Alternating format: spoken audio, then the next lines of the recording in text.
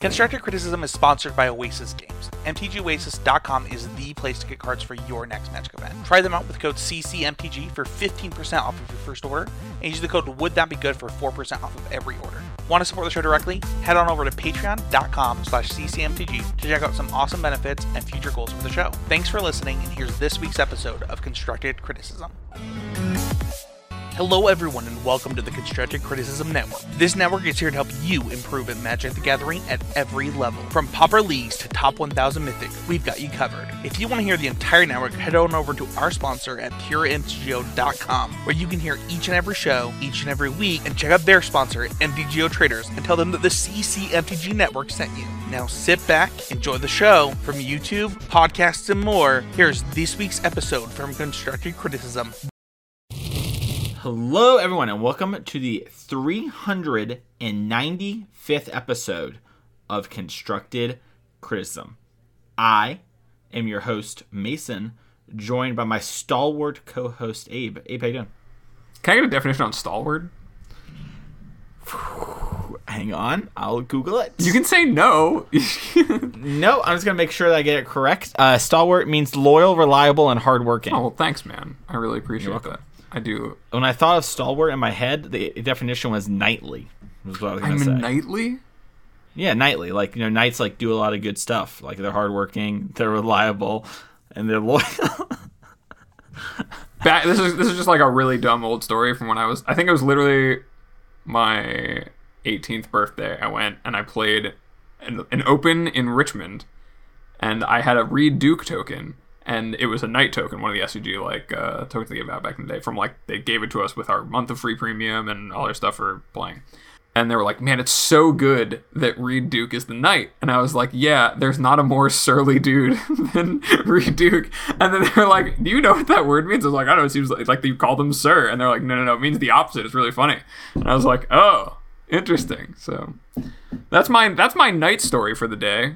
Any history of Benalia's in the chat? The new segment. New segment, History of Benalia. That's actually kind of a sick name for like an old school like the for sleevables type thing. You know what I mean? That's like kind of yeah. For a good lore podcast where you just go over like the books from the 90s. Heck yeah.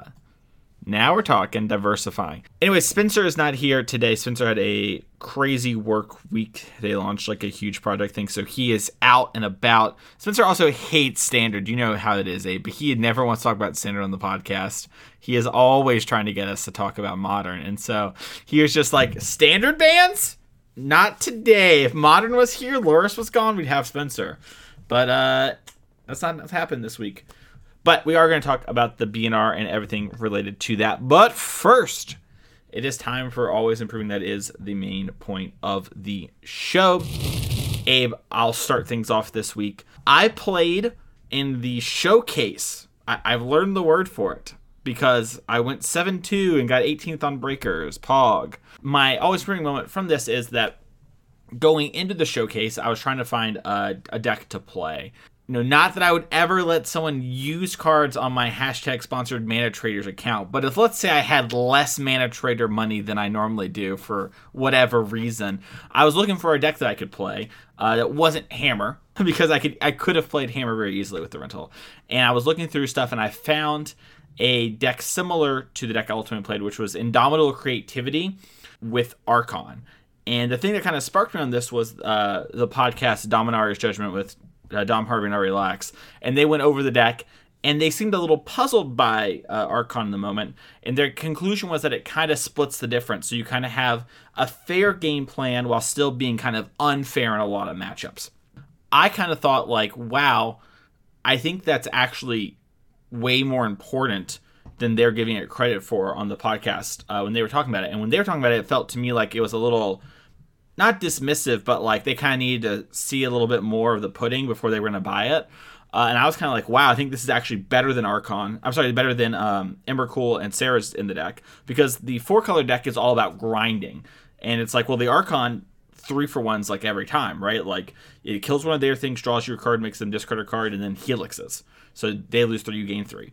And I was like, wow, that's really, really good in a deck that's all about grinding. And in my kind of hunt to look for this, I found a list that was similar to what I played, which was more of a blue-red tempo-based deck. And so that deck played like 4 Transmogrifys and kind of tried to like, and a bunch of Spell Pierces and stuff, and just tried to like gimp the opponent and then Archon them and hope that went the distance. And so I kind of messed around with things, played 3 leagues with the deck on Friday night. This all happened on Friday after work, by the way, like between that and going to bed, and changed the deck and then played it in the showcase and went 7-2. And the Always Improving one kind of came from like, what if we take this sort of known archetype and we experiment with what it can be done and kind of take some chances on things and try it out? Because the kind of default move would have been, I think, to like just take the 4-color one, do the swap. And I think that while that is really good and actually probably better than the Emrakul Sarah Still, I think that the Archon actually really fits the blue-red package a lot more. And the sort of having this burn, tempo-y game really works out well with that, and having a small amount of Transmogrifys and stuff really goes along with the deck. And since 7-2ing with it and posting on Twitter, someone got 9th in the challenge the next day. There's been a bunch of 5-0s. The deck's actually been really tearing it up. I turned on twitch.tv tonight before we recorded, and all 4 streamers I clicked on were playing the deck. Influential.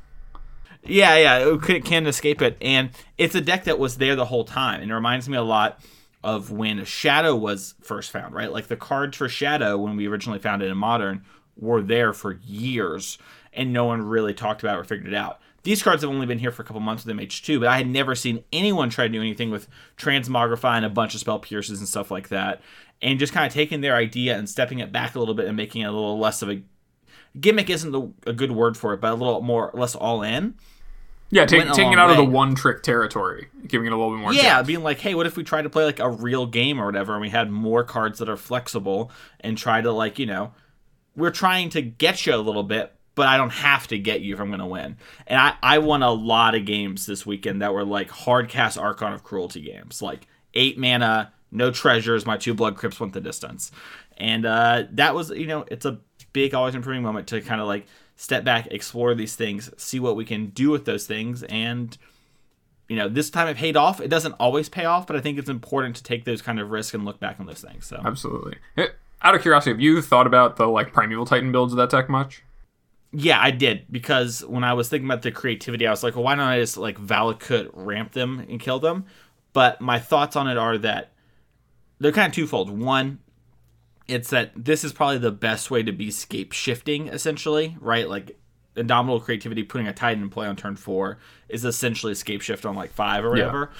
But I think that it's a little too all in a way that like you really hope that the card Valakut will go the distance, right? And so the matchup has to be something where Valakut will win. So it needs to be like a money pile matchup or a hammer matchup before they actually get hammer on the board, so you can actually control things. While Archon creates a little bit more grind with the way Modern's played right now. And also I think there was a small amount of adjustment that needs to happen with players, where people, once they realized, like they would see me have all these mountains and I would realize they'd fetch shock more, because they're like, Emrakul's coming down. That's 15 of Annihilator 6. I ain't messing around with tap lands, I'm going to have good mana. And they'd go down to like 11. And then Archon ETBs. Yeah. And yeah. Or like I won 5 or 6 rounds legitimately. Or 5 or 6 games. Legitimately, like Archon enters, trigger, it dies on the next turn to like a Grist or something. And I just go like Bolt, Fire, Ice. Next turn, like Bolt you or whatever. That kind of stuff just happened a bunch. Archon does a better job stabilizing in a lot more board states, and Archon does actually a really good job of protecting itself. Because it hits Planeswalkers if there aren't any creatures, you can very easily go to Teferi and stuff like that.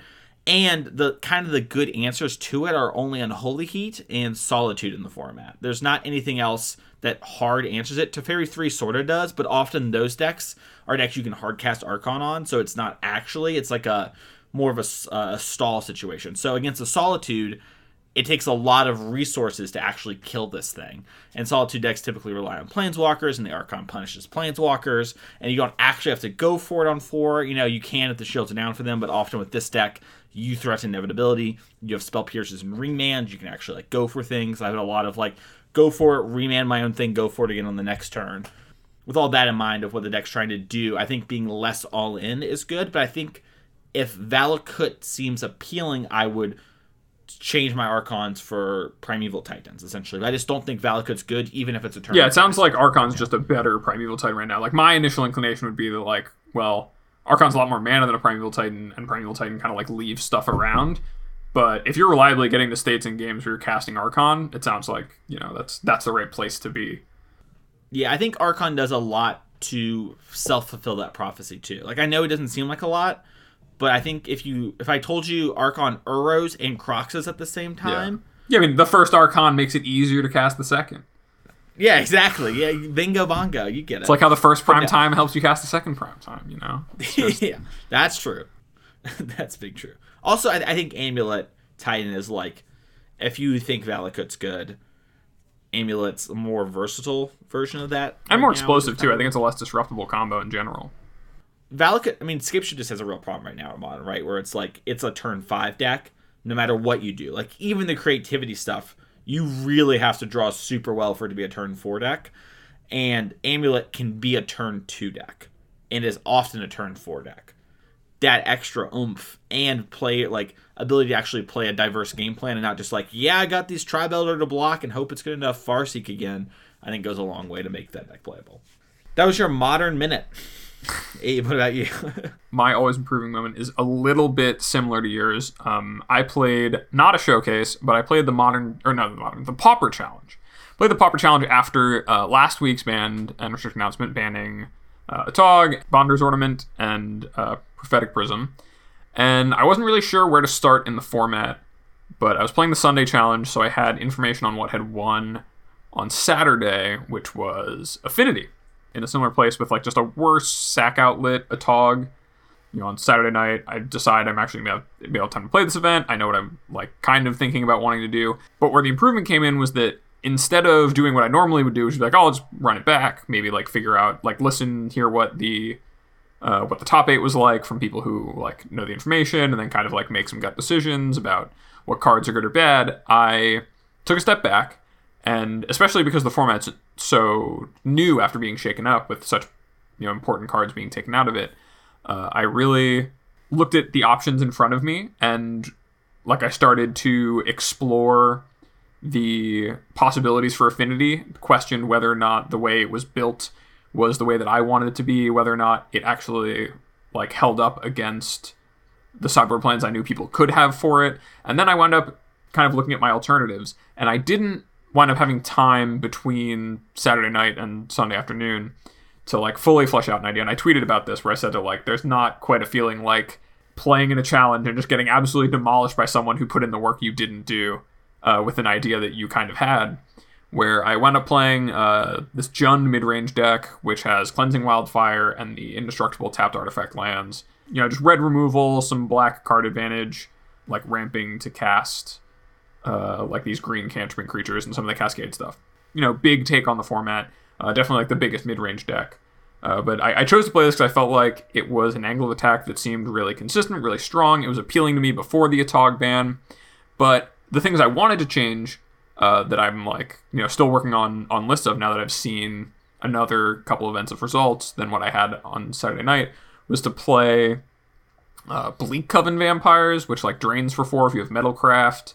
It's like a 4/3 in black, and kind of moving away from some of the positive card advantage and like just kind of, oh, I'll eventually have more bodies than you game plan that this deck used to have in the list that I was looking at, was exploring the possibilities of building all of these different decks and what I thought they could be built as, and like shopping those ideas around was most of what my Saturday night was before the challenge. And that's like a real big thing of growth for me, because I used to be a player who would just copy a good list and play it. And there's still times where I do that, but I would feel really intimidated by and not really feel comfortable kind of taking a spin on my own ideas and my own inclinations about the format and what I think I should be doing, and trying to manifest that on paper. And I think that even though I didn't wind up pulling the trigger on any of my ideas, I drew up the lists, I still have them, I'm still iterating them, and that's miles ahead of what I would have been doing for myself, even just 2 years ago at the start of the pandemic. So really felt good to see my process yield a better habit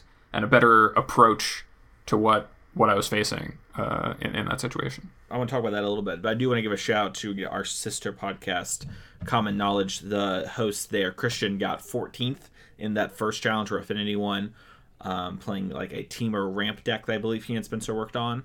So shout out to them, and I'm sure they're going to be talking about this. So if you love Pauper, make sure to check that out. I think it'll come out on Friday of the week that you're Format's super great. Super fun to play. All my games were super interesting. I think I went like 3-4 in the challenge. My deck was like not very good, the deck that I wound up settling on in net decking. But I had a blast and definitely a great format to get into. I think taking chances on things and like when you don't overcorrect either way, whether it goes good or bad, but just kind of add it as part of your arsenal and something that you know that you can do if like things aren't going any sort of way you're wanting is really, really important.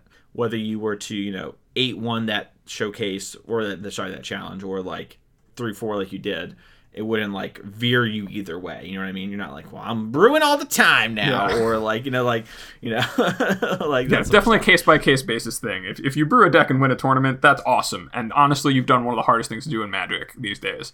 But that doesn't mean you should brew every deck you play for every tournament you play.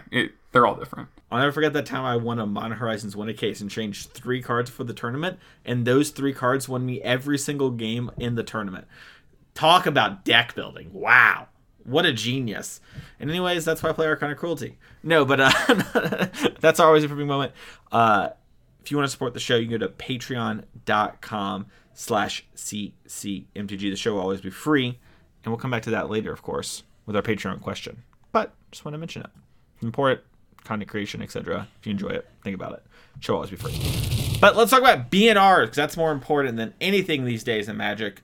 Lord knows we don't get to talk about banned and restricted announcements enough. Today we're going to be talking about Standard, Legacy, Historic. Probably not so much in that order. And Abe, I think it's probably best if we show our ancestors some respect and sort of start there at the Legacy bans, which is just a ban, and as Ragavan Nimbler Pilferer is banned. Ragavan gone. Yeah. More like Ragaband, am I right? Yeah. Yeah, there's not really much to say about this. If you're someone who follows Legacy or even knows about the history of the format, it's just one of those cards that's too good to play on turn 1, and there's Daze and Force Will and Brainstorm, and those are never going away. So, with that being said, the monkey, it really, I think is just so absurdly powerful, and the amount of snowballing it does from turn 1 onward, the fact it has haste when you draw it in the mid to late game, the fact it's not exposed to a bunch of traditional ways that removal works, it's just really overperforms. It's a super huge check on the format. It's such a huge improvement to a threat suite that was already so good in Legacy. So I'm not very surprised to see it go ultimately.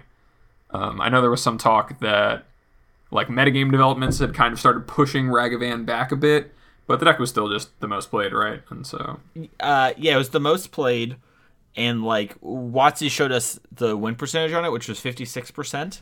Yeah. Which I didn't have time to go back and check, but I believe is about Hogak numbers. Yeah, that sounds about in right. Modern. So like when a deck wins 56% of the matches, not accounting for mirrors, because obviously mirrors wash the data, it's a really big sign. And also really makes you think about when someone in your LGS goes a matchup 70-30. maybe a topic for a different episode someday. Yeah. Who's to say?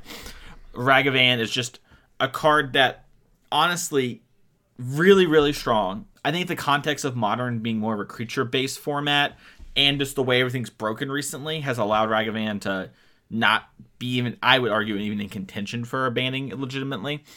But in Legacy, things are a little different. The format had to really warp and adapt. And it's honestly just not something the Legacy players super enjoy having. And I think that's like, reasonable enough reason to ban something. Even if the perception was like, hey, we're starting to adapt to things. I heard an argument pretty recently from, I believe it was Jerry or Gottlieb, but it was basically like, just change your deck and put kill spells in it. Like you can beat these things, just do it. But they counter-argued themselves, which I think is a very fair, that was like, yeah, but it does cost you $10,000 to change your deck in Legacy, so maybe like that isn't a fair criticism of us, right? Yeah. Like online, the metagame can be super fluid and adapt, and that's the only Legacy we've really had. If I'm an Elves player, and assuming Ragavan was actually good against Elves and not bad, that would make my deck invalid, right? Like I need to find some sort of like pile strategy. Now we're talking about buying duels. Even if I were to use shocks, which are less effective, I still have to buy all these other cards.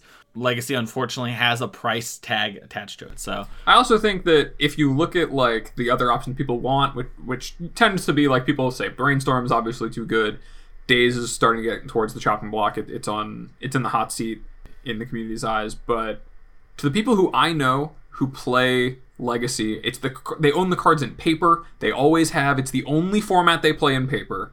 It's the only thing they care about in competitive Magic is playing Legacy. I've had conversations with them recently where they were like, if they ban Days or Brainstorm, I'm just not playing the format anymore. I don't care. They don't even play these cards in their deck. Some of them like to play land strategies or like to play, Death and Taxes. And they're like, if they do these kinds of things and start doing these kinds of things, it's just not going to be the same, and I don't want that.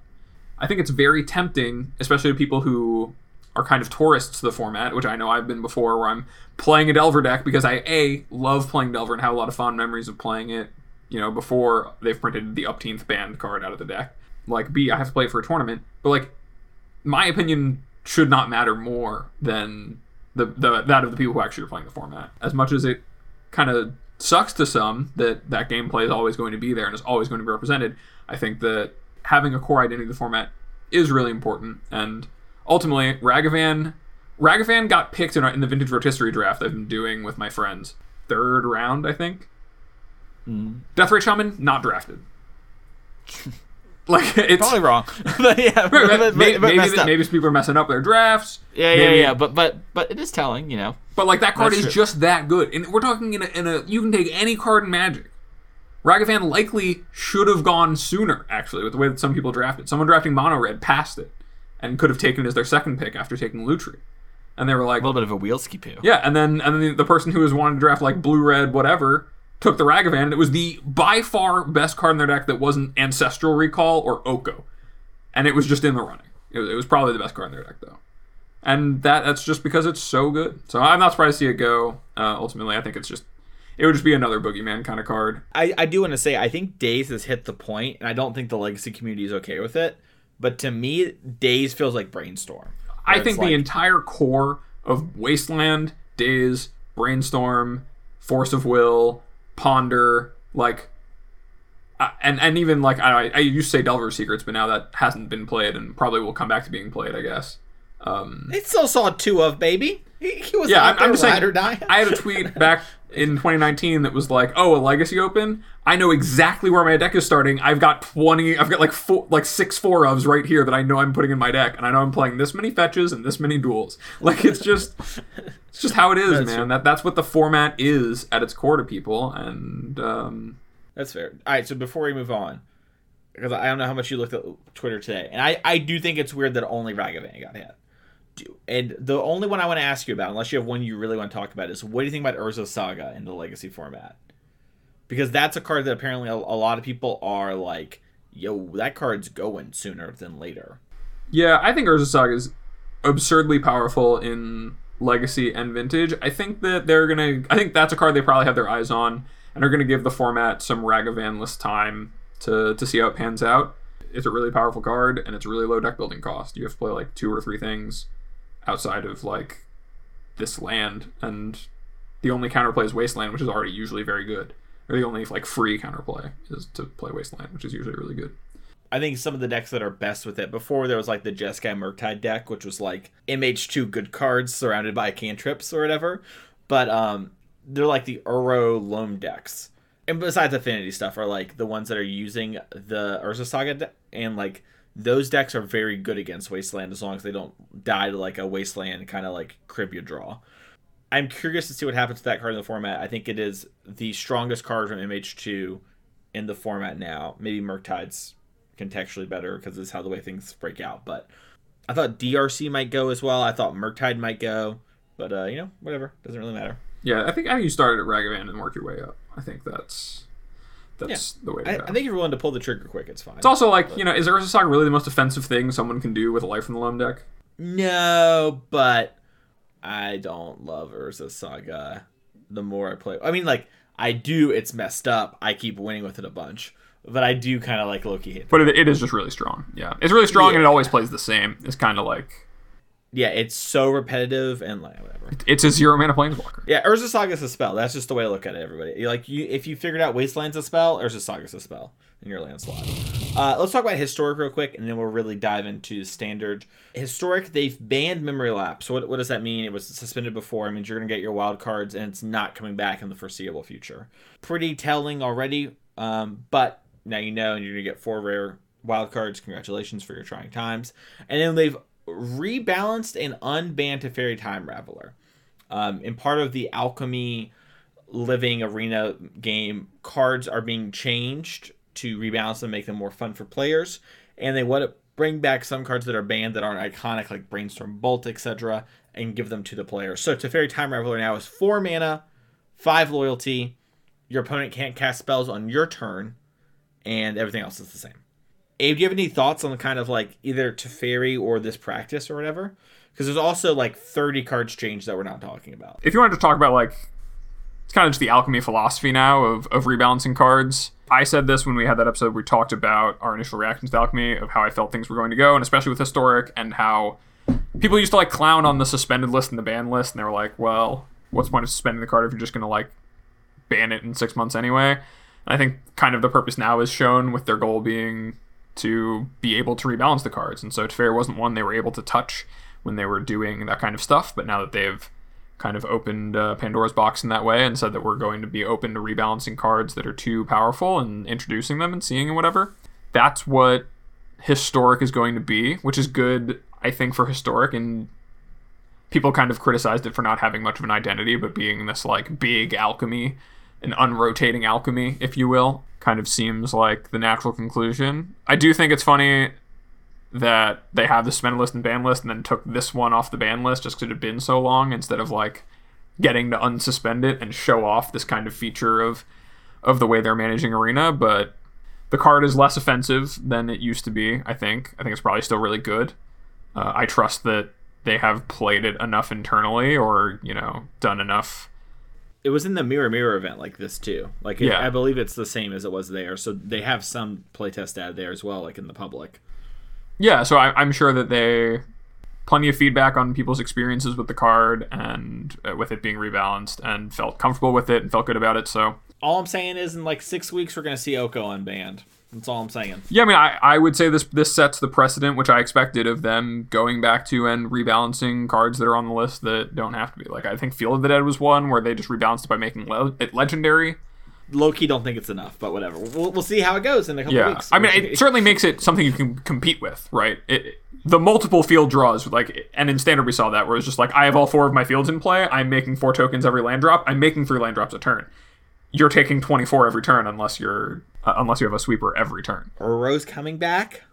Ooh. Yeah, I don't know about all that stuff. I mean, I guess I'd believe it. It depends on what their goals internally are, and we don't know that. But it does seem like they really want to, especially with the iconic, you know, mythic rare cards that they've missed the mark on over the last couple of years, make them accessible and playable, kind of turn what is a bit of a blemish on the history of this era of Magic and Standard in particular into something where those cards can be effective, but not ones that people vehemently hate how they were designed. So just quickly, we'll talk about these because these do infect the Alchemy stuff as well, since Alchemy is Standard Plus. In Standard, Alrund's Epiphany is banned, Divide by Zero is banned, Faceless Haven is banned. Talk about Alchemy a little bit here, and then we'll go back and talk about these standard bans, and specifically Divide by Zero, which seems to be the talk of the town. These cards all were either individually reworked for Alchemy previously. We saw in the initial wave of Alchemy, Alrund's Epiphany get reworked and Faceless Haven get reworked for balance purposes. Divide by Zero wasn't touched, but I think has since been touched. Yeah, has since been touched to be changed in this update. And I think this is kind of a wild take if you were to read Twitter today, but I think I kind of like what they're doing with a lot of their goals with Alchemy, because it seems to be what they want to have Arena be, and what they want the Arena formats to look like is like what they want constructed Magic to feel like from plane to plane and set to set. You know, like they did a bunch of changes outside of these bans to cards in the Alchemy only set that maybe were a little too powerful in the in the digital only space that I think they're still kind of trying to feel out and get a sense for what they want to have happen with it. But also just a ton of random cards with the venture mechanic and venture into the dungeon from the D&D set got changed, and I think they're really trying to have Arena be a cleaned up version of where Paper Magic gets really hurt by the limitations of having to print the cards and have them be what they are, which is a strength and a weakness. It's something that when they get it right, and they have so often, and even sometimes when they get it wrong in a fun way, like the games have been great and Standard's been great. I know that we were talking before the Invitational about how we didn't want to see any changes because we wanted to see how the next set would come and how things would shake out. But now that we kind of have, these bans make sense, and seeing them want to work on the cards they've already made and make them play in the way they want them to play and create these environments full of cards people want to play and support strategies they want, kind of feels like what the future of Arena is. Like, probably the biggest takeaway I have from all of this announcement is that I feel really like a lot less in the dark about what is going on with some of the formats that over the last couple of years have asked questions about, like, what's their goals, what's the point. A lot of people were curious about what's going on with Alchemy, a lot of criticism of what is going on with Historic, and now it kind of feels like, if you look at what they're doing, their goal is that you can play with all of these cards and they're all ones you want to own and, like, maybe try out. It will not surprise me if the narrative of Alchemy, until they show us with data or something, is that all these Magic players that are online and plugged in and on Twitter and things like that and on Twitch are just going to constantly bash Alchemy. And the secret is there's this huge player base that loves Alchemy, plays it a bunch, and it's the most played format on Arena. The criticism of, like, changing these Adventure and Enter the Dungeon cards, they're like, why are you doing these? These cards aren't playables. And it's like, well, they're trying to help these casual players out and, like, nudge them because they're clearly seeing that people out there are playing with these cards. It's not like they're just like, let's roll a dice. Oh, we hit the dice roll cards. We'll talk about those, They are doing things with a purpose to serve an audience. And, like, I would bet that if I were to be able to see the data, that green Planeswalker girl that enters the dungeon is a really popular card that's been crafted a bunch, doesn't see a lot of play, whereas win rate is, like, too low. And so they just up the ultimate just to make it more exciting, or decrease the ultimate. That really shows in Alchemy, and I think it shows in also doing things like changing Leer to be less punishing, changing Teferi to be less punishing, Hullbreaker Horror being more answerable.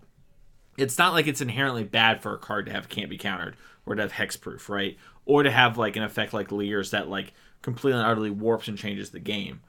But if you're trying to serve a different audience that maybe is a little less competitive, and they're seeing these cards not liking them, then these sort of changes make sense, right? And it is nice to kind of see that Alchemy is, like, going to be a home for people that maybe don't want the most competitive things in the world and want to have more quote-unquote fun, right? Kind of like you talk about, like, I forget the word, I believe it's emergent gameplay is what happens when there's something like in Melee or like Marvel vs. Capcom 2, which are like these old fighting games that don't get patches, right?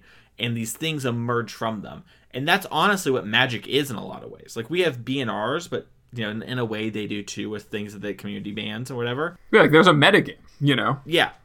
Alchemy will not experience that ever. Well, not in the same way because those cards can change, but that's not inherently good or bad. It's just the way things are. Because I did see a lot of what you were saying about people just saying, like, why would they do this to these, like, random venture cards? And I think that if you take a step back, especially as a competitive player, and think about the fact that, like, how many more people are excited about a D&D card and a D&D set and, like, want to play a deck that goes into the dungeons and does these D&D flavor things? They want to play with their mythic rare that's super awesome, that is, like, super flavorful, or reference something they remember from playing D&D. Like, delivering on that experience is so important for Magic, for it to grow and for it to be something people want to play. So I'm a big fan of that. What I will hope that we see moving forward, and I've said this before when we talked about Alchemy initially, is that more of the risky cards, more of the things that are really pushing the envelope on the kinds of, like, power they're given and the way that they can warp a game are put into the Alchemy set more than just the digital only cards. Because as much as, like, I appreciate not having to deal with Tracking Nightmares in paper, I think that putting all of the risks, the really big ones, into a place where you can tame them and you can, work on them more actively and you can tone them back is going to be really, really relevant to keeping Standard a format that people want to actively play in a different way than they want to play Alchemy. I had nothing to add of great value to what you said about Alchemy. I agree. Ended up with that, request/wish of yours as well. I think we should talk about Standard, though. This is the big one. It had 3 changes. This is in a lot of ways the big format. before everything that's kind of happened over the last little while. And so it is kind of weird where it's like, keep it a buck, keep it a spade. Like, I have not played much standard, and I have not tried to like break standard formats or whatever, or like do things in them since really the beginning of VOW, right? I follow and watch these sort of things and whatever, and I stay on top of it. So I do feel like I have opinions that are not just like malarkey I'm going to throw at you to right now. But it is weird because I feel like that's the sentiment shared with a lot of people. And I feel like that is why we've seen some pushback from what I want to first talk about here, which is Divide by Zero being banned. I think Alrund's Epiphany, everyone's kind of down. Probably talk about that card last. Faceless Haven, a lot of people can get, and they understand why it was banned. But Divide by Zero is the thing I saw so much pushback on today. I was positive there were going to be a bunch of standard bans today. I thought there were going to be like 7 standard bans. I thought like all those first rares that got hit in Alchemy were going to get hit in standard. Like, I thought maybe Luminarch Aspirant's the one that dodges it, but I thought Goldspan's going to go. I thought Hullbreaker Horror's going to go. Like, those sort of cards I just thought were going to... Asika's Chariot, I just thought they were done for. And they might be still long-term, who knows? But I think that the main thing that they were hoping to do, whether it's true or not, and it doesn't matter if it's true or not, if Alrund's Epiphany was the best deck or not in the last format. I think it was. Some people think it wasn't. They would say it goes a certain way. It doesn't matter. The narrative was you could only play Alrund's Epiphany decks or creature decks that punish Alrund Epiphany decks. There's no in between. There's no room for these other things. They cannot realistically succeed over multiple weeks. And Divide by Zero does a big job in making the blue decks actually beat up on those decks that are in between. And it's part of why you see the low to the ground creature decks do so well, is they are not as punished by Divide by Zero. And when you play things like Teferi 4, Lolth the Spider Queen, try to resolve big sorceries, and your opponent Divide by Zeros you, and then does something else, like a Windfall, or like Windfalls and then Divide by Zeros you, those are huge swing turns. And combine that with Leer, which is a card that hasn't left the format that I also thought was going to maybe leave, which I guess the checkmate for you in the classic Leer argument. But like I thought that card was going to go. Divide by Zero leaving makes that card worse, makes the blue decks worse in general, opens up new cards, which is exciting for seeing play in my opinion. We want to make sure the blue-red decks are not the best thing possible while still letting you have them. It's kind of what this BNR is saying today. And the narrative, if we had Divide by Zero, I think would be a little bit more like, yeah, I'm just swapping these 4 cards. You know, I'm taking the 4 Alrunds, putting in 4 Hullbreaker Horrors. Nice deck, idiot. Good thing Faceless Haven can't beat me now. And having Divide by Zero be gone, I think, does a big job of doing that and opens up the metagame in a lot more ways. One thing that I saw on Twitter, and I kind of had a conversation with someone about, was like, yeah, the format's infested with creature decks. It's all creature decks all the time. There's no control. And it's like, well, Alrund's Epiphany is eating them. And it's the classic, like, if you kill all the crows that are eating your cornfield, right, then you have a bunch of mice because you don't have crows eating your mice now. You know, we had this thing that was stopping this other thing, and now it's maybe gone. Hullbreaker Horror really punishes those decks still. Leoster really punishes those decks, but maybe it's enough for them to actually work their way into the metagame. So, what do you think about Divide by Zero and all of that? When you look at the ecosystem of Standard before these bans, and it was really this way going into the Invitational, it's been this way coming out of it too, is that there's 2.5 things going on. You can either be going way over the top of everyone by doing the stuff where you have infinite ways to generate too much time to the point where you cast Alrund's Epiphany twice in the same turn, and then you have a whole turn off, and you just deal all the damage and end the game that turn. You combo off and kill them, and that is so far over the top of anything any fair deck can do, or race with, without cards like Faceless Haven. Heavily fueled by Divide by Zero, because any amount of playing spells that costs more than 3 just puts you at huge risk of getting, like, 2-for-1. It's the same kind of thing as Remand. Like, we've seen Remand, I'm sure some people who listen to the podcast have played against Remand in Modern, but if you're not familiar, it's just 2 mana, return, like, counter a spell, but instead of going to the yard, it goes back to their hand and you draw a card. That card generates such a strong mana advantage, and this one always does what you need it to do and answers things that are in play. Like, it's not bound by the problem of your opponent just sequencing around it or whatever. You can tap out on your turn. You can not use the mana. You can let them cast their dumb creature for 3 or 4 mana, and then before it gets a chance to do anything, put it back in their hand. And that really just gives access to so much time that casting putting 7 mana spells in your deck no longer feels like a drawback. And the fact that it's a card that does all of this, generates all this time, and also gives you the resources to capitalize on that time, like, it's too efficient a card for the way that Standard is and wants to be. And I think that, especially if you feel like the format was only creature decks, well, a big part of that is that the only way to compete with that is to put a clock on them and force them to not be actually generating enough time or answering enough of your things. And while you could do that in a number of ways, there were various 2-color mid-range decks, I think, that did this or tried to do this. But ultimately, Faceless Haven is the most efficient thing. And the incentives are just play a mono-colored all-snow basic deck that plays Faceless Haven if you want to be able to continuously beat up and apply pressure to these decks with huge inevitability. You know, all of it makes sense. I think Divide by Zero is the best card at bridging the gap. It was always your best draw. I think your hands with Divide by Zero probably won a lot more than your hands without, just because it was always finding you what you need. You could keep a 3-land hand with Divide by Zero, draw 2 spells, and still hit your 4th land drop because you get Environmental Sciences. The card was always live if you drew it. It countered the uncounterable things, answered the copies of Epiphany, and it also established that kind of lockout state with Leer, where the spells can't be countered, but they can be bounced back to your hand, so you can't do anything about this, and I'm going to keep my card advantage card in play, and I'm going to just overwhelm you that way.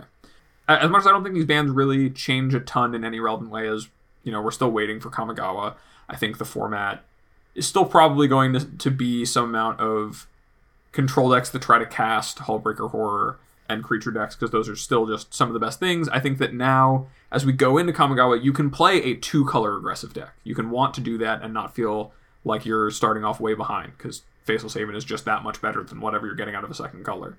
You can play, a control deck that takes a long time to actually find its kill condition, because there's not something going so far over the top of it that it doesn't matter how well you can control the board in the early game. And I think that, people are going to have to start actually finding and playing answers to cards rather than invalidating them, which I think was a lot of what was going on in the format before that. Yeah, I think one other thing I want to mention about Divide by Zero real quick is that there was a conversation I was in about how I thought Divide by Zero provided too much versatility in the ubiquitousness of how much it answers cards. The retort to me was, versatility isn't a bad thing. And I would argue that typically that is not true, but just because something typically isn't bad doesn't mean it's not bad for you right now. I think that in this sort of standard format, it kind of showed that, like, hey, there aren't enough things to pressure this in other ways, and we're kind of having these situations arise because of this. And so I think a lot of people out there probably, they heard us, they're like, yeah, sure, but at the end of the day, it's just an unsummoned / remand. It's not that big a deal. It is that big a deal in the context of the format. Context is all that matters for Magic cards. I don't care if your card's abstractly really strong. That literally does not matter. The only reason that matters is for thinking about if you should try it in a format. That's it. It's not just remand. It's not just unsummon. It draws a card from your thing, which is either like your Gap Bridger, where you're in game, and also the hidden mode of loot, We talked about it on the podcast before, but it's like, oh, what does it Divide by Zero even matter with Leer in the late game? And it's like, yeah, you discard your lands and draw a new card. It might be a second land, but who cares? You've moved through that land. You've gotten some extra value. And it's Time Walk whenever it's drawn. It undoes a turn of your opponent. In a game of Standard, it undoes your opponent's turn unless they're casting multiple spells for 1 or 2 mana. There's no way to cut it in which you're not Time Walking some turn of your opponent's development.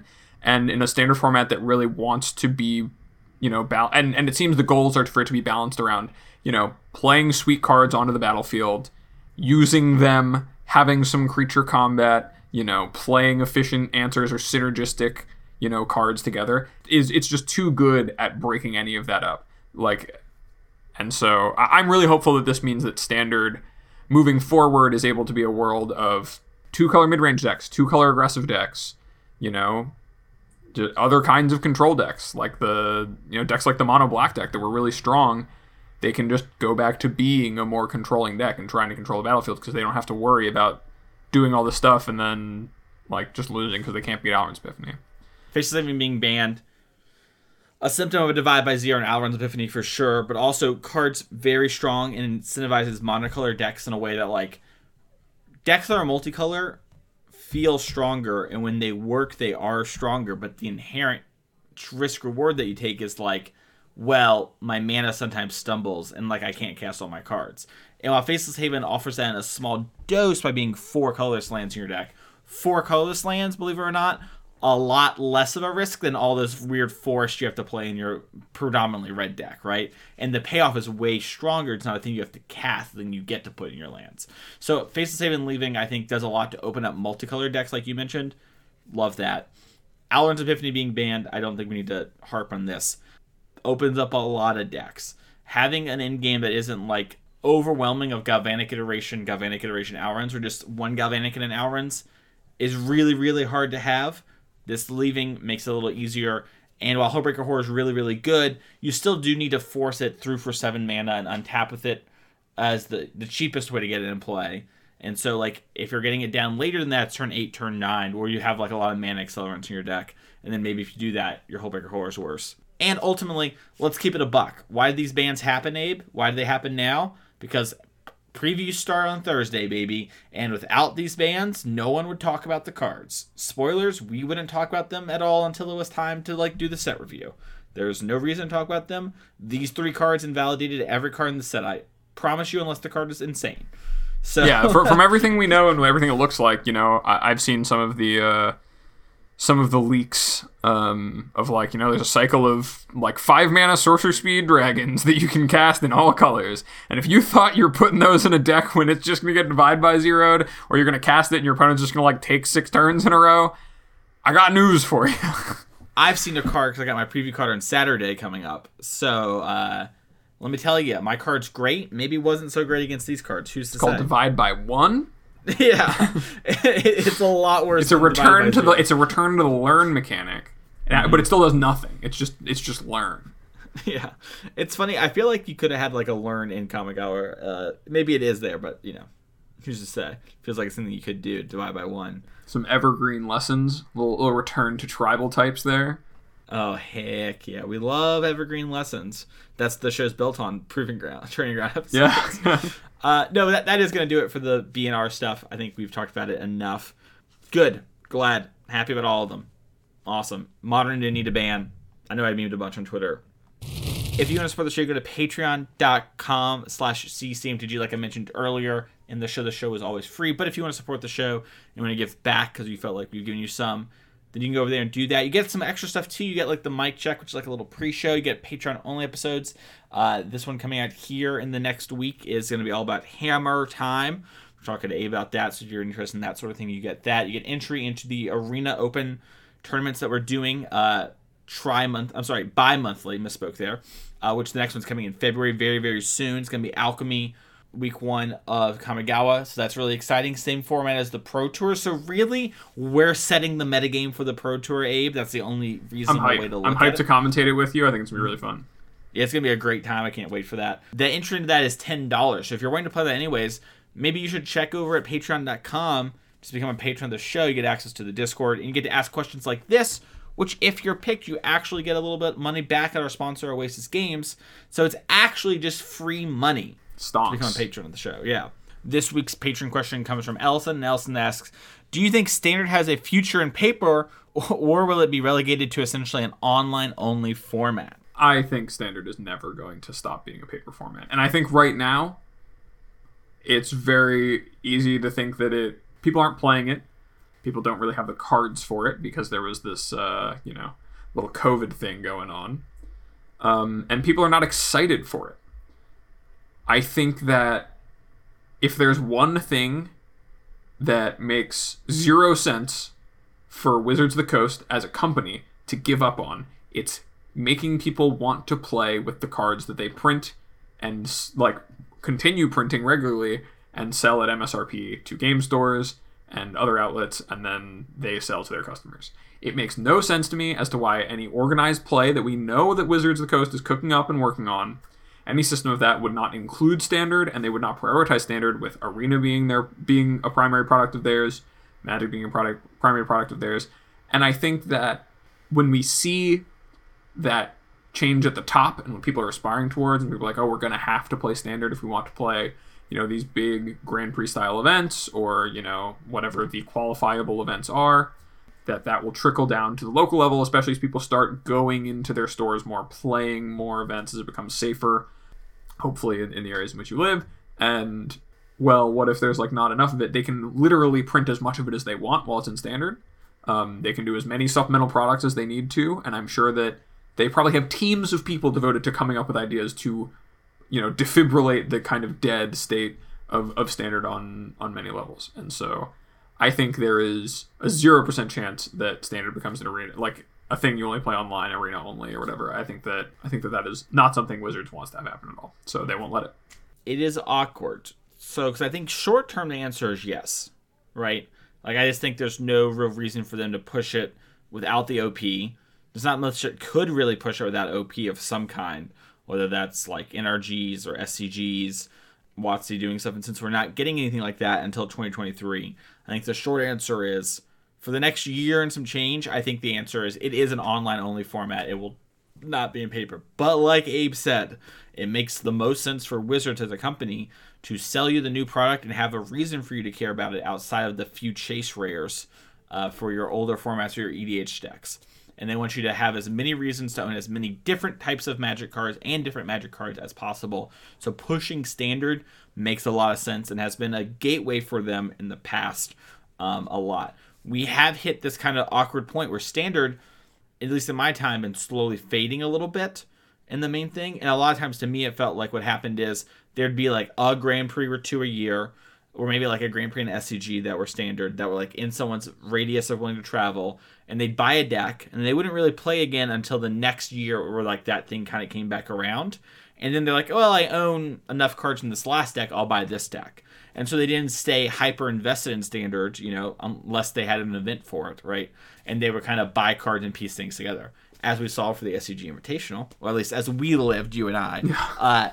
The problem is that when we don't buy standard cards for a year, getting that half that you already had is impossible because you didn't have it. So now you're buying these full things, and then it becomes much harder as someone who bought a full standard deck for the one tournament that I will never use ever again, and it was quite expensive. It becomes a big ask to be like, hey, do this again. And that initial buy-in is, spoilers, twice as much since you don't own half the cards like you did before. I think that makes it really hard for a lot of people to swallow and to kind of do and have. So I think there will be a big push towards standard when COVID life either changes to the point where COVID's just endemic and we're not, it's a thing but not a huge deal, or it's taken care of. And so I think until then, standard's online only. But I think they still care about it. If they didn't care about it, they wouldn't do these changes that we just talked about today. They would just let it ride because it looks much better to not ban things than it does to ban them. Even though people want bans, they don't like bans either. And like the player base who doesn't like them are much larger than us and much more quiet, and they just leave. So that's my take on that. Thank you so much, Ellison, for that question. If you want to hear a question like that on the show, you can become a patron over at patreon.com. You can also, though, go to the YouTube comment section. Let's keep it a buck, Abe, you and me.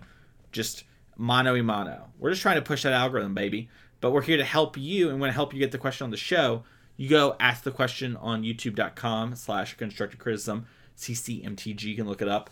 Ask a question in there, and you can win some store credit to our sponsor at Oasis Games, and get your question asked here on the show without having to be a patron. It's kind of a win-win-win. It's a free roll, honestly. It's kind of insane that we even do it.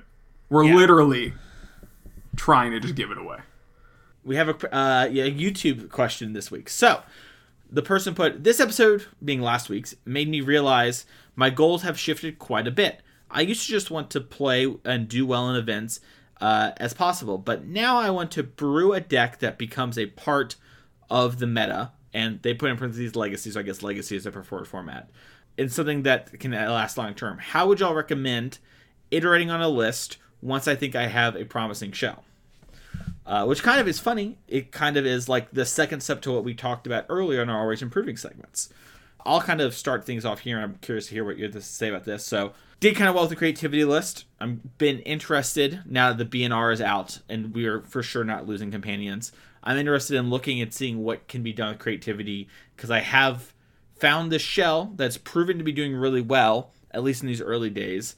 And I think that one of the first things to do is to try and figure out and I clearly identify what the strengths and the weaknesses of the deck are, and then figure out how you can minimize and maximize those things without giving up too much of the deck raw ability to play a game of Magic, assuming you're not an all-in linear combo deck. If you're something like a Doomsday, let's say in Legacy, I guess Doomsday is not a good example, but a Charbelcher deck or a Charbelcher variant, you're going to want to lean into the extremeness.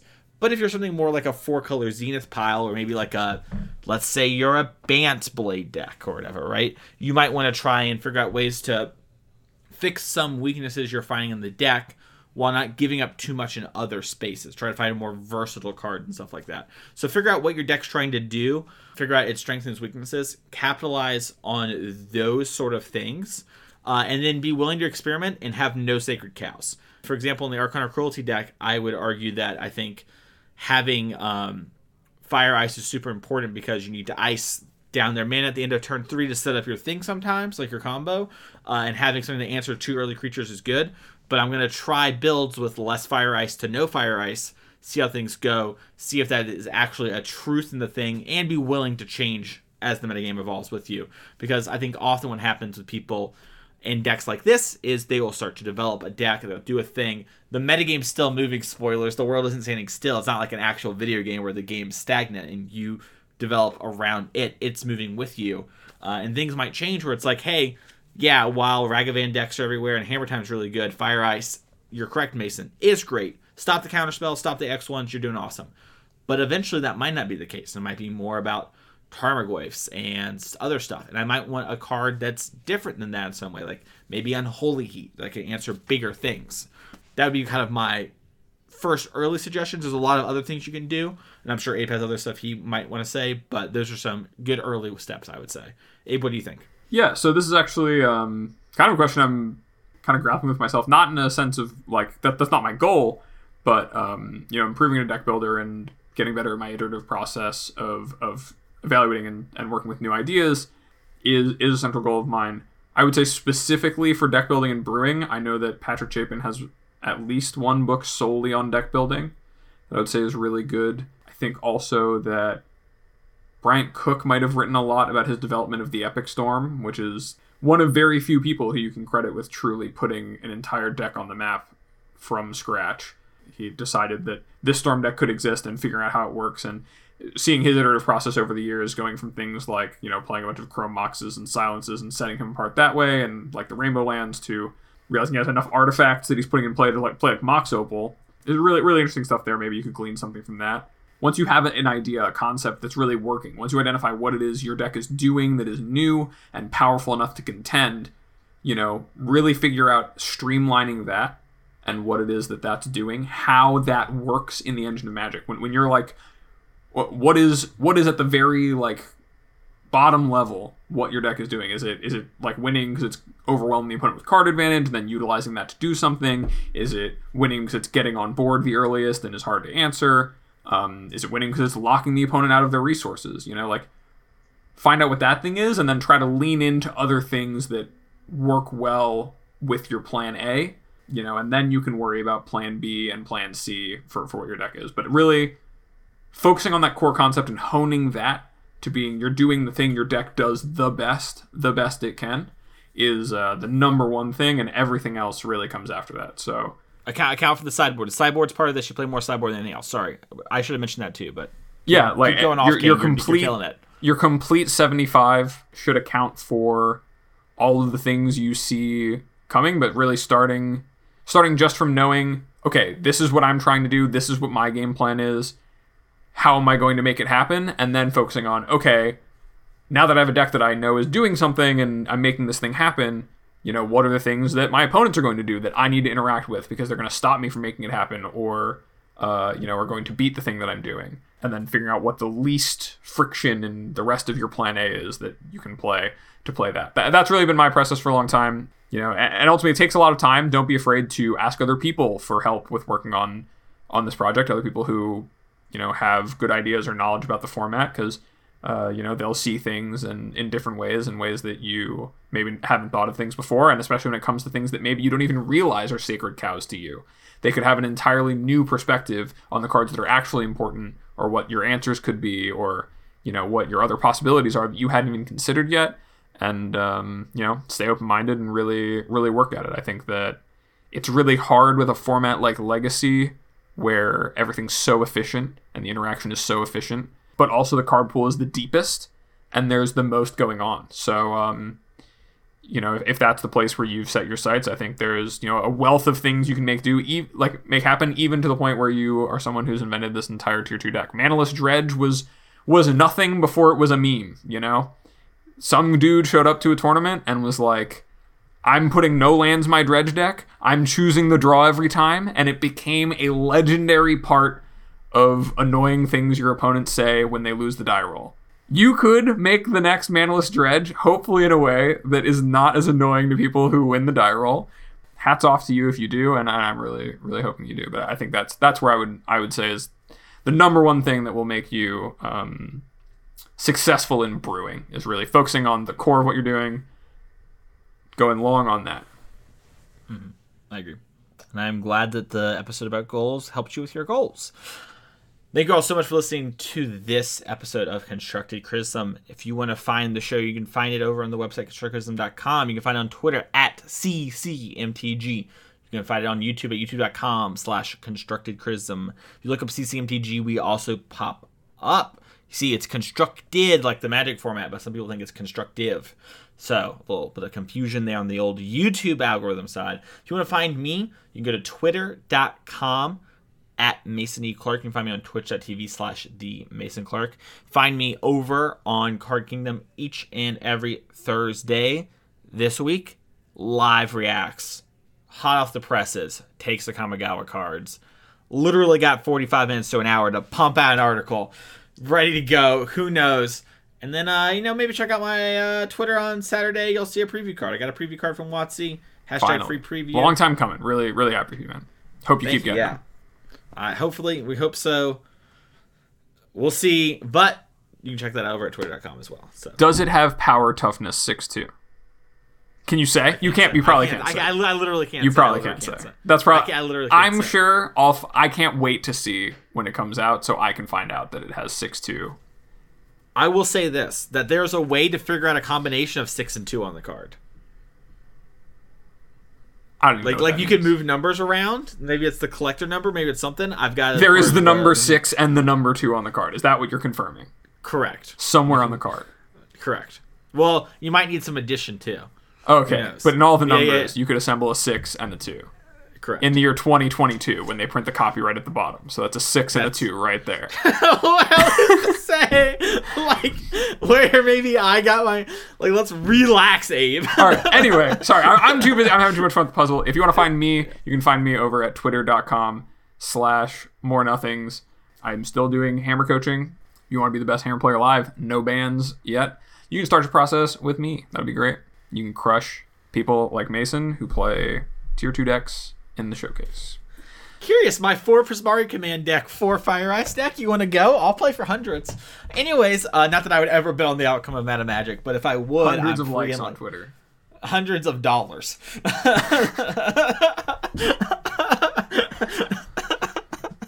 Crazy. That's a good one for the video listeners or video watchers. You want to watch anything else on the network, you want to make sure to check out Common Knowledge we talked about. It's a Popper podcast. Popper, huge changes. You want to check all that out. They're going to be talking all about it. You want to check out Drafting Archetypes. Kamigawa is coming out pretty soon, and Sam Black has a pretty cool style of thing where when the previews kind of first drop before he's even drafted, he'll kind of talk about some of the stuff going into it, his early thoughts, which is really helpful. And sometimes he'll even kind of theorize how you're going to draft archetypes, which is the whole point of the show is Sam Black talking about the different archetypes you can draft. So the show doing that makes sense, but it's very different than what you get from LR with Lords of Limited, where they're kind of grading cards and theoretically traditional bread and butter Magic. And Sam doesn't really care about that a lot of the time, and more so cares about this is the context and the world we're in. Ninjas are a big part of the set, so this ninja tribal card, big buff here. It's not something we normally play or whatever. And so get to see one of the greatest minds in Magic kind of talk about that. It's super big, so check that. And then we have Homeward Path for people who are kind of parents on the grind. Thank you all so much for listening to this week's episode of Constructive Criticism. We'll see you back here next week for another episode of CC MTG.